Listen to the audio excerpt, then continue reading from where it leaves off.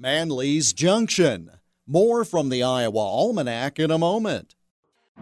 It's your last chance to secure your tickets to the Hoover Presidential Foundation's Celebration Banquet with Condoleezza Rice next Friday, October 27th in Cedar Rapids.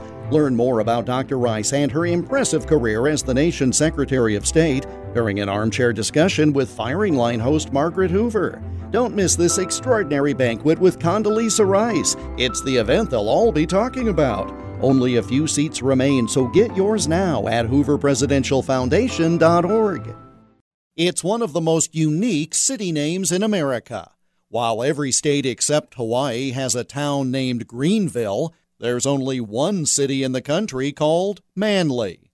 That city is located in Worth County, 16 miles south of the Minnesota border, at the junction of U.S. Highway 65 and Iowa Highway 9. And the city has a history of being at a junction. In 1877, the Burlington, Cedar Rapids, and Northern Railroad, the BCR&N, joined the Central of Iowa track with its own track from Plymouth Junction. The site was named Manly Junction.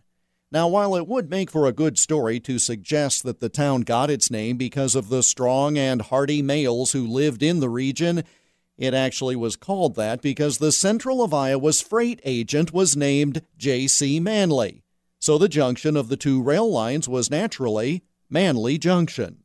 On October 18, 1898, Manly Junction was officially incorporated as a town, and its name was shortened to simply Manly.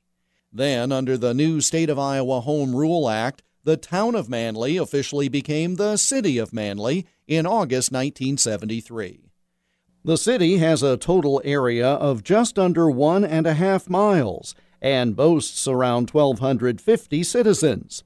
Students in the Central Springs District attend school in Manly for preschool through 3rd grade and again from 8th through 12th grade. Ironically, there are now 52% women and only 48% men living there. But no matter, the town of Manly was incorporated on this date in 1898. And that's Iowa Almanac for October 18th. Follow us on Twitter and Instagram at Iowa Almanac. Until tomorrow, I'm Jeff Stein.